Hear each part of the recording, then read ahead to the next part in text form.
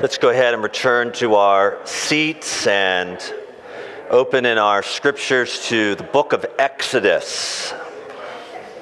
Exodus, chapter 19,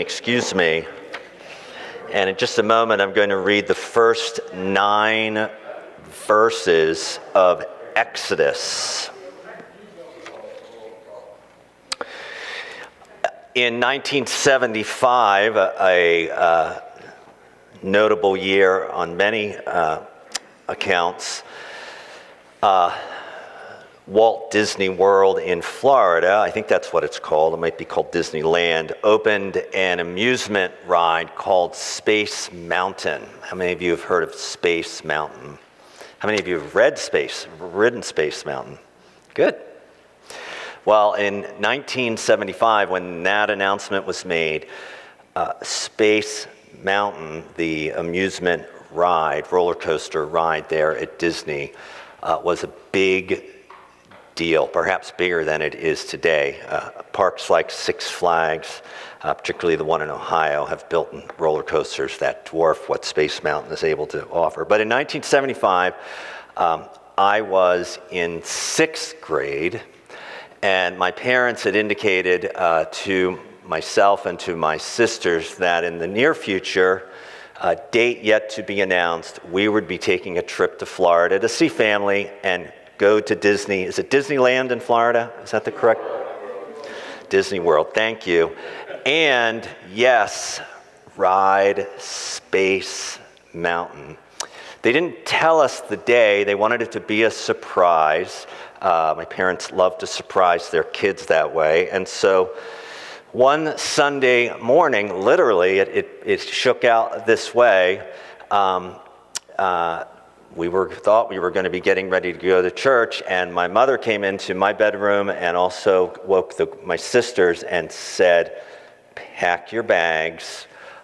We are flying to Florida later today." And of course, that meant we were going to be riding Space Mountain. It was amazing. I think we rode Space Mountain. We were there for 5 days. I think we rode Space Mountain probably over 20 times in the course of that 5 days, even though the ride is the same every time you get on the Space Mountain. A high, moving, fast, in the dark, rocket ship-like experience through a white mountain there in Disney World. It's exhilarating. Well, we come to another mountain in Scripture today. And for the Israelites on their journey from Egypt through the wilderness to this mountain, Mount Sinai, their expectations and anticipation of what is going to take place on this mountain must be at a fever pitch. So this morning we're going to look at chapter 19. We're going to look at only the first 9 verses to introduce this passage, and you'll find out why in just a moment. And then next week we'll conclude the chapter where God himself will descend from the clouds, the Lord God, onto the mountain to speak directly with his people. This is God's word, Exodus 19, beginning in verse 1. May God give us his grace to listen carefully to it. On the 3rd new moon, after the people of Israel had gone out of the land of Egypt, and on that day they came into the wilderness of Sinai. They set out from Rephidim and came into the wilderness of Sinai, and they encamped in the wilderness.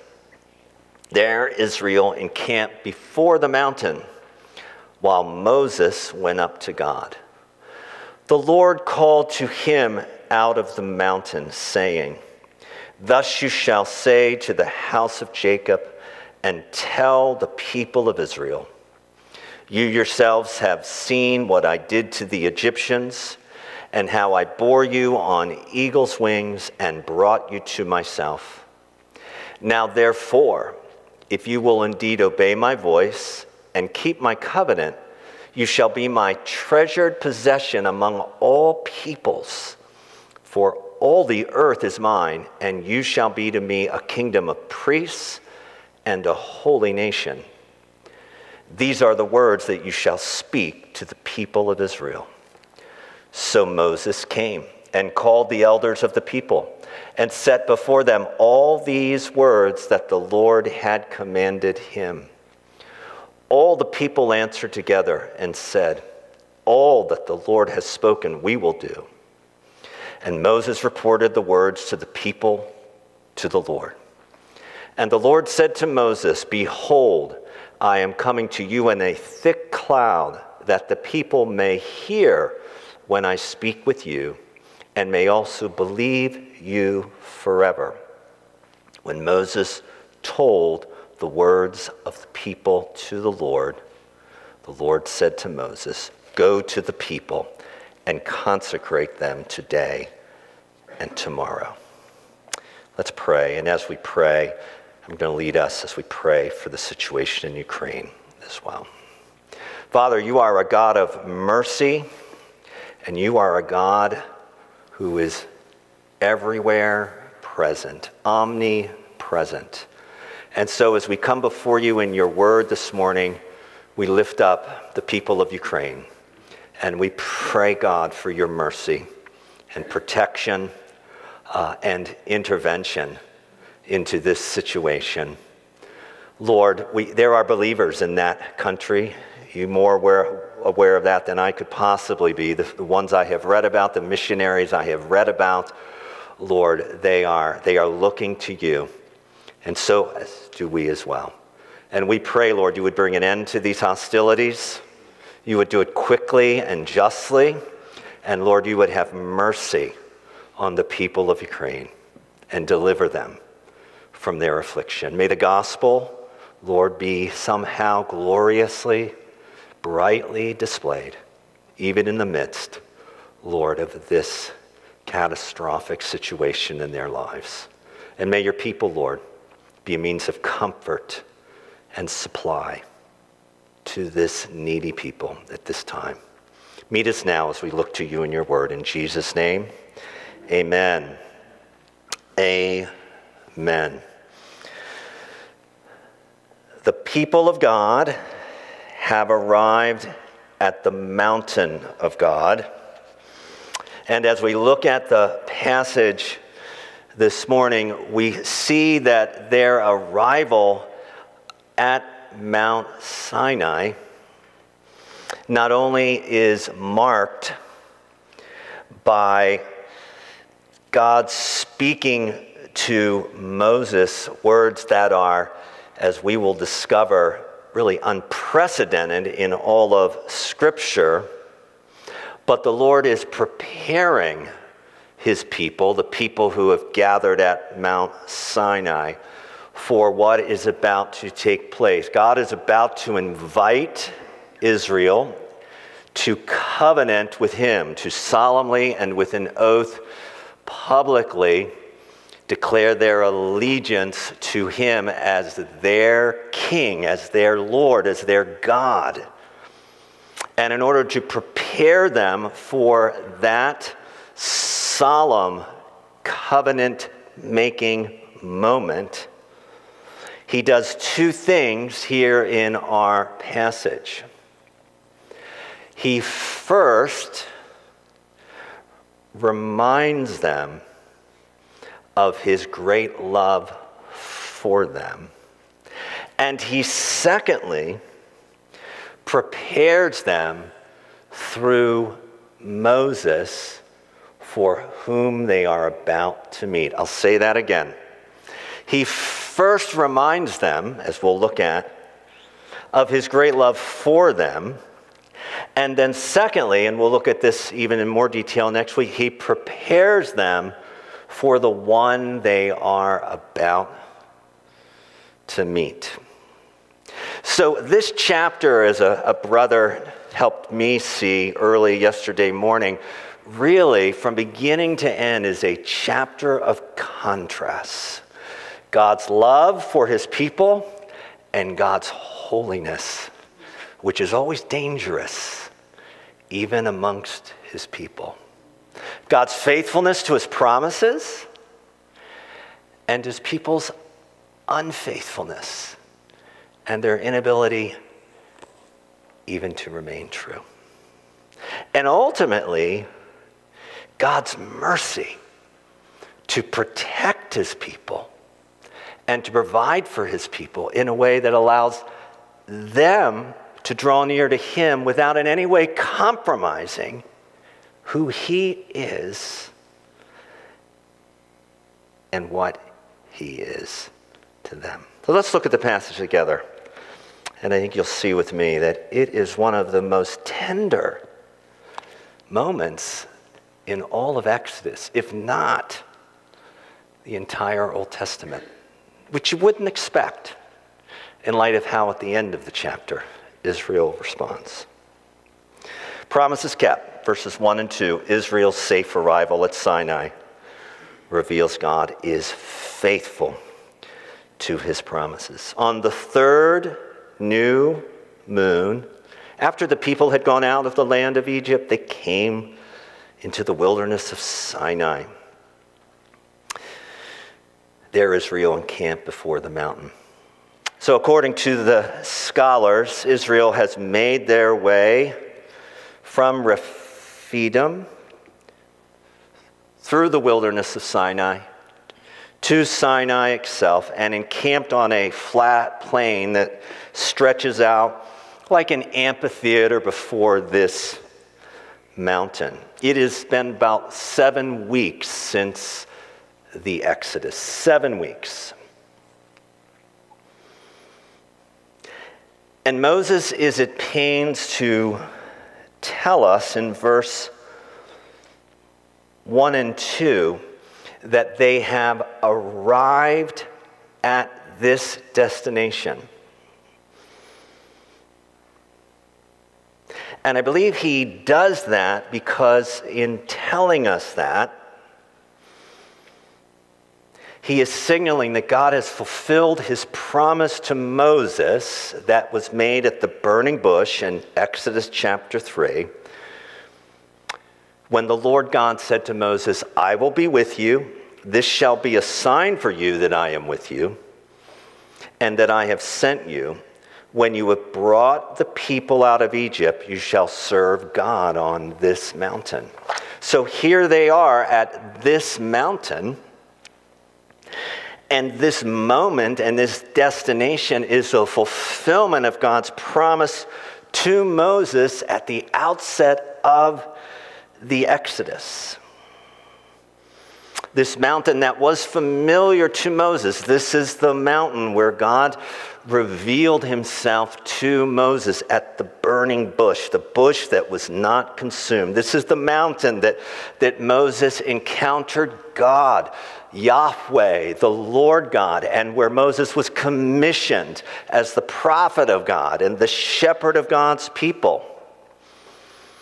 And in verse 3, we listen to and overhear a speech that God wants Moses to make to God's people, a speech that scholars point out contains some of the most tender words in the Old Testament.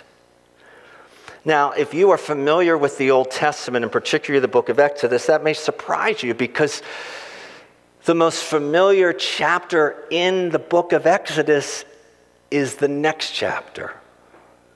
The next chapter contains the 10 Commandments. If you were asked children in children's ministry, both the children's ministry I teach in and the children's ministry I was a part of in the church that I grew up in, the most familiar words in the Old Testament are the 10 Commandments, Exodus chapter 20.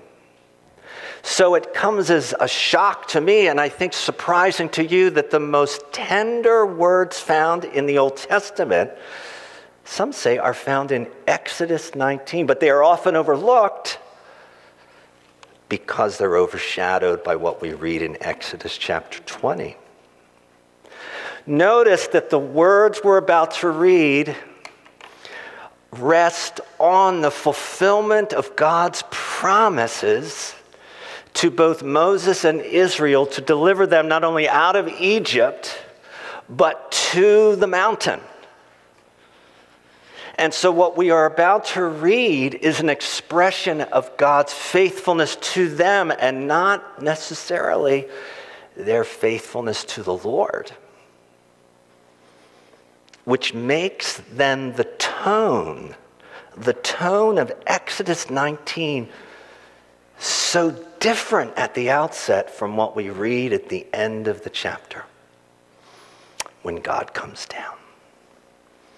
And we'll talk more about that next week. Let's look at the words that Moses is to say, beginning in verse 3. This is the speech Moses is to give.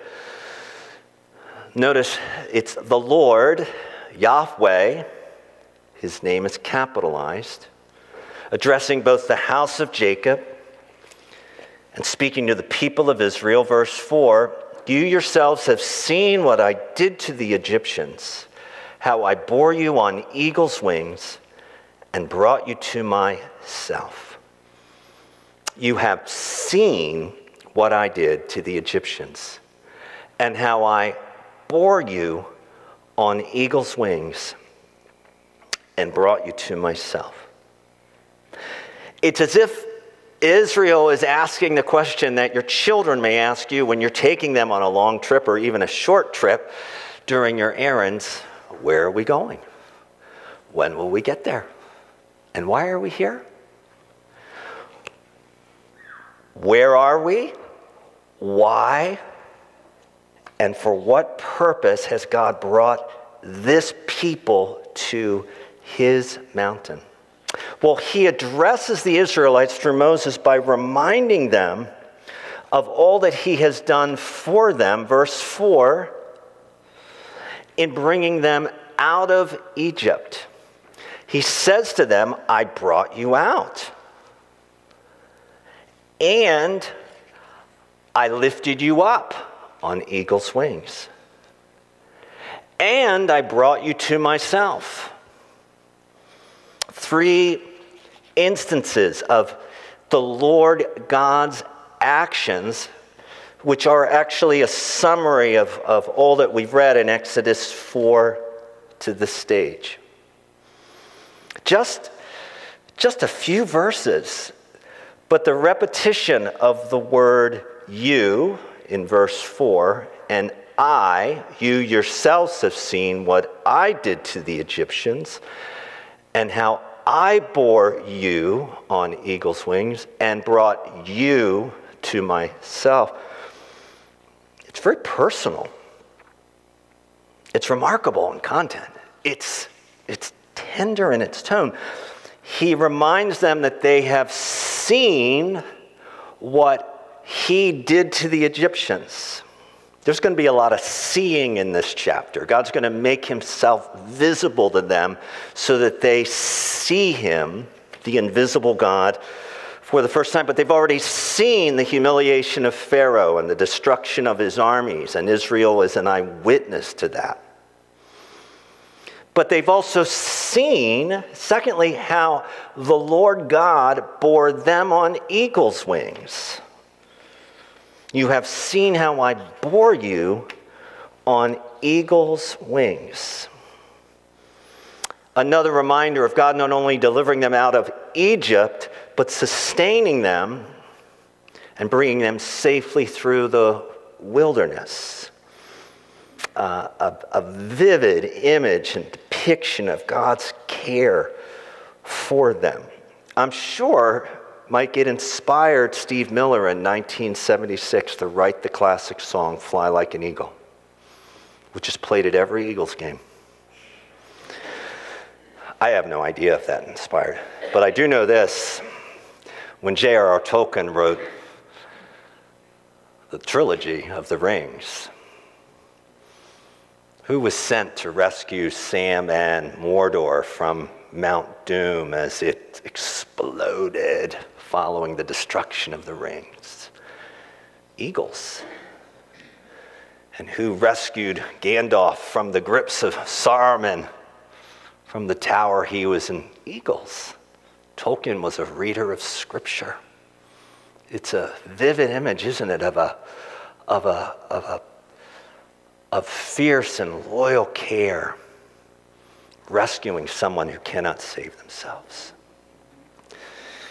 regardless of your opinion of the Philadelphia football team. The Israelites had literally been carried out of Egypt by Yahweh himself. But lest we think that that's the end of the story, it says, verse 4, that they were brought to himself. They were brought close to him. There is the goal. This is the purpose of their deliverance from Egypt, that God would bring Israel close to him. The journey isn't simply about a new location. The journey that they have been on is about their relationship with the Lord. He led them to the mountain where he himself will speak to them. They will hear with their own ears his voice, and he will reveal himself to them. The invisible God will make himself visible to them. Unlike any other people on the earth, any other nation on the earth, he will. See, the Exodus is more than simply delivering people out of something. Yahweh brought them out. The Lord God lifted them up in order to draw them close to himself.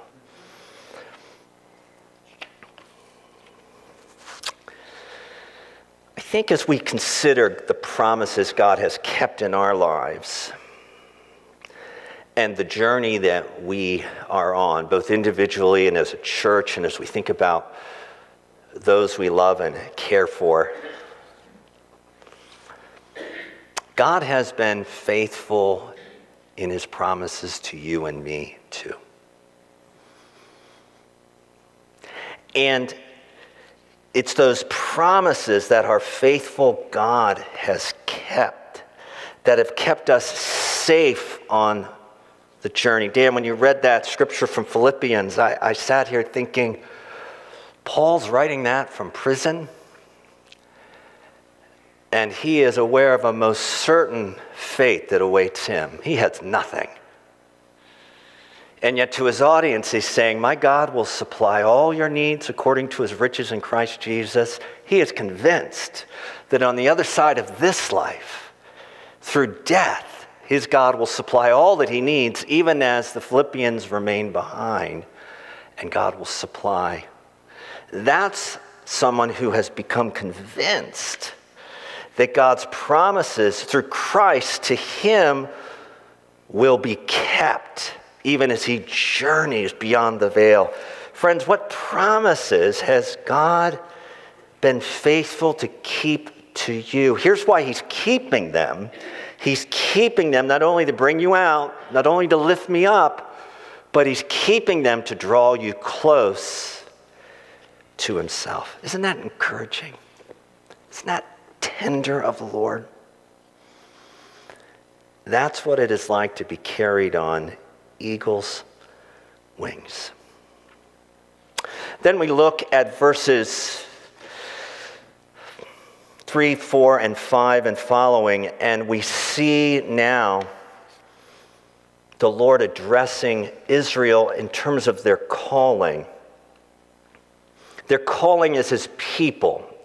And he introduces this word covenant in verse 5.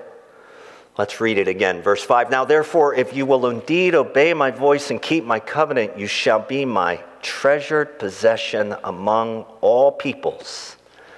For all the earth is mine.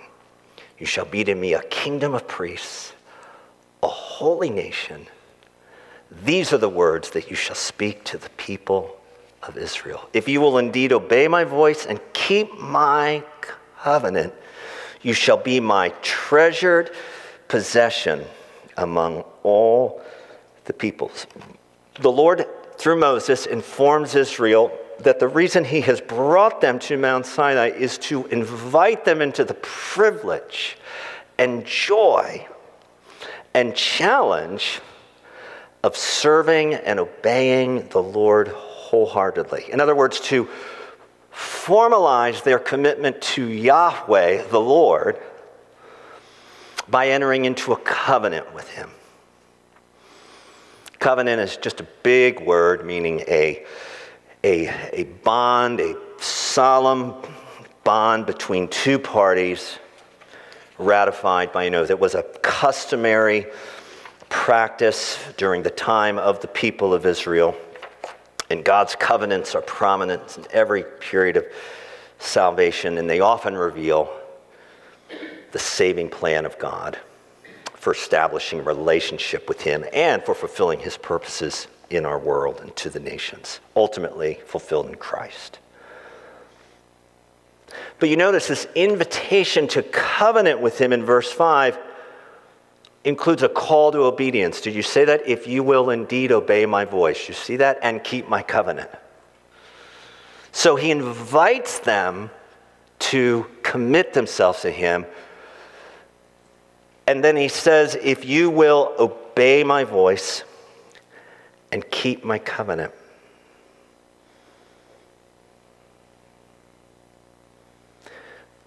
But it's found in verse 5. And I think often in my life, I forget verse 4. God has already saved them. When did God save Israel? Not in their deliverance out of Egypt.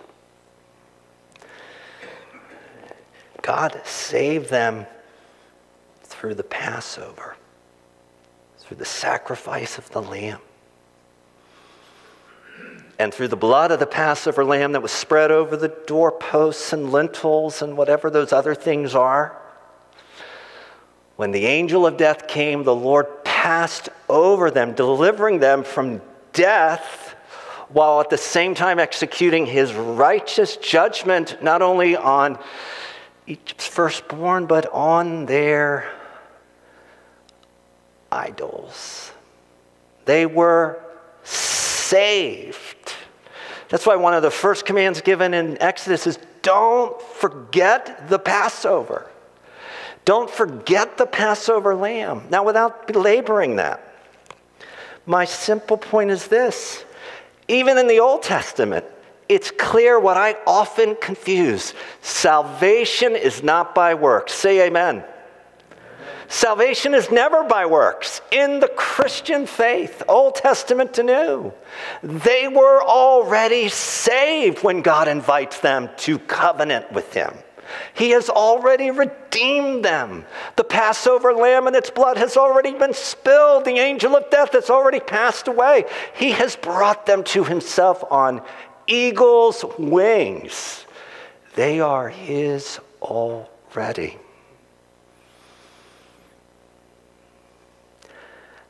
I believed that at my conversion, but as a zealous young Christian on a college campus in Lewisburg, I quickly got it backwards. I started reading my Bible in order to earn God's favor. I started going to discipleship groups and pursue accountability with others and grow in sanctification in order to earn God's approval. I started adding so many to-dos that I quickly forgot that Christ has accomplished something that solidly establishes my salvation. And from that place of forgiveness and righteous justification, then I can begin to obey, albeit weakly, the commands. And when you confuse the order, and when you forget the order, and when you substitute your works for what God has done, you were just as confused as I was. And so Moses, the mediator, is ultimately Christ through Moses, is reminding us that the Exodus took place before what takes place on Sinai. Mount Sinai and the covenant God makes with Israel follows the Exodus. And so it is God who graciously has already saved them, who now invites them to obey his voice and gladly keep his covenant in order to please him. I remember sitting with my college pastor one Friday afternoon, and he didn't pull out Exodus 19, though he could have, and preached the gospel pointing it to Christ. He pulled out Ephesians 2. I was bent like a pretzel, condemned, discouraged, and wondering why I ever became a Christian in the first place. He just read those precious words. It is for by grace you have been saved through faith, and not by works. This is not of yourself, for it is the gift of God unto salvation. Now, when we get that and we keep that, it should fuel passionate affection for God. Amen? Amen. Keeping covenant with God is the result and the fruit of being fueled by the gracious saving work of God. Amen? Someone who is enjoying the benefits of this covenant and gladly hearing his voice and keeping it are those who remember that it was God who brought us out and lifted us up and brought us close. Amen? And so they can then receive by faith these precious titles. Therefore, you are my treasured possession among all the peoples. You shall be to me a kingdom of priests and a holy nation amongst all the earth. Whatever that means, however they relate to each other, this much it must mean. Israel, you're going to have to serve somebody. I invite you to serve me, who graciously delivered you and has brought you close. Not only to keep my commandments, but tell the world salvation is by faith alone, through grace alone, for the glory of the Lord alone. The good news, even in Exodus, is that Yahweh's faithfulness, mercy, and love for the Israelites was there before his call to covenant with him. Let's conclude with this. In our day-to-day relationship with God, what do I tend to live more aware of? My status as a dearly beloved son or daughter through faith in Christ, or my obedience to his commandments? Both are important, but what am I more aware of? How does keeping the order of my salvation correct help fuel my faith and even deepen my desire to obey his commands, the harder commands, the ones that tend to be neglected by remembering that he brought me out. He lifted me up, and he brought me close through faith in Christ, not by works that I have done. Therefore, Lord, help me to obey your voice and keep my covenant with you today. For the weary Christian, this is extraordinarily good news. I fumbled for what to say and do this past week in Pennsylvania, and there it was right in front of me the whole week, and I missed it. Sorry, guys. The Lord says he will bear the weary on wings because he loves them. In other words, I'm an Eagles fan. I should have gotten this. His wings still work. His wings still work. His wings still work for the weary. His eagle's wings, brothers and sisters, is still working for the weary. He is a faithful mediator. And because his wings are still working, he's carrying you. Isaiah says in Isaiah 46, verse 4, we discovered this at our last semester, that he will carry us even into our old age. His wings are still working and carrying you when we don't have the strength to carry on. Amen? So if I am more aware of God's silence than I am the voice of God due to my weariness or fatigue or discouragement, I'm here to remind you today, I'm here to remind myself today from Scripture that even in our darkness, we can affirm the strong, wise, faithful hand of God to hold us, even when we have no strength to hold him, because he led the Israelites on eagle's wings and brought them to myself. Let us never tire of retelling and remembering this story. But if we are a Christian, we are aware of an even greater deliverance. Amen? There's coming a day, which we see now by faith, where those wings will need to carry us where we cannot carry ourselves. We have, as Christians, witnessed and experienced a greater redemption than even Israel experienced, because one greater than Moses would one day come to die in our place for my sins and yours, so that we might be redeemed and liberated and set free from the tyranny and penalty and power of sin. And one day we will be delivered from the very presence of sin. Amen? His name is Jesus. And through faith in him, we can have even a greater confidence than the Israelites had in God's promises. Israel knew the miraculous. We have seen Christ through faith in the gospel.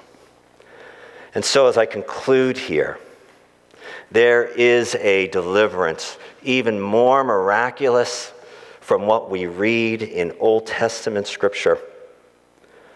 In Christ, an even greater exodus has occurred. In Christ, an experience is given to us even greater than the experience of the Exodus generation as she walked between walls of water and gathered at the foot of Mount Sinai. In Christ, we have seen our sins forgiven, and through the resurrection of Christ, we have been declared righteous once and for all, and through the indwelling of his Spirit, we have the assurance, Father, you will carry me even unto my old age. What have you seen God do? What have I seen God do? Exodus 19 first reveals Yahweh's faithfulness, mercy, and love for the Israelites, even prior to his call to covenant with him. We have seen the Lord keep his promises to us through Christ. Let's pray. Lord, as you prepare us for what is to follow in these pages, we're thankful for the reminder, Lord, that you are faithful to your promises, and that the love you showed for Israel and the love you show for us through Christ, Lord, it's a personal love. You love us. You love me in Christ. It's a tender love. You bear us up on eagle's wings in order to bring us close. Lord, it is an eternal love. Because in Christ, Lord, we have received not only the assurance of our forgiveness, but the promise of eternal life. And therefore, Lord, this morning, it leads us to worship you again. Help us to take this story into our week, and remind ourselves and remind those around us, Lord, that you are a faithful God to every promise through Christ. And therefore, Lord, we can be confident in you. We pray this in Jesus' name. Amen.